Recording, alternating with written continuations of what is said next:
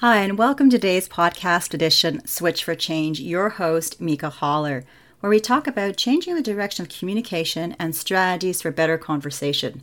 Grab a cup of coffee or tea and join me for today's podcast topic, delivery of communication. Now, many of us have heard the common phrase, think before you speak. Sometimes we don't realize or have the awareness of how we're coming across to others. So today I would like to explore an insight and perspective of how word associations impact our meaning and how they impact our delivery and communication exchange with others. The words we put attachment to can affect our expression and our emotions of how we feel about certain things. I would like to share with you about a conversation I had with someone that illustrates and sheds some light on this perspective. One evening, I was enjoying conversation with someone. We will call him Darren. Darren was sharing his story with me of how his friend sometimes gets frustrated with him. Now, Darren's friend, we will call him Tim, always felt Darren was lecturing him when debating or having a conversation, which in turn, of course, made Tim feel very defensive.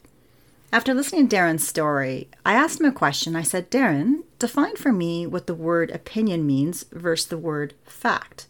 Now, of course, Darren knew what those words both meant, but for the sake of humoring me, he described them to me and he said, well, opinion means I'm sharing something and fact means I'm trying to prove something.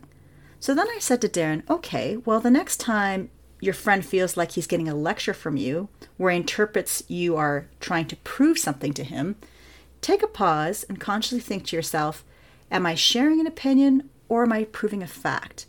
Because this in turn really changes the delivery and the tone of how it's received on the other end. This was a real eye-opener for Darren, as he didn't have the awareness or realize how he was coming across.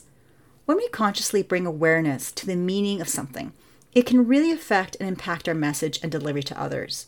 Being present and paying attention to this detail can completely open our communication to new levels. I hope you enjoyed today's podcast. Thanks for tuning in. You can find me on the web at switchforchange.com, and that is spelled SWITCH, the number 4, change. Thanks for joining me and talk to you soon.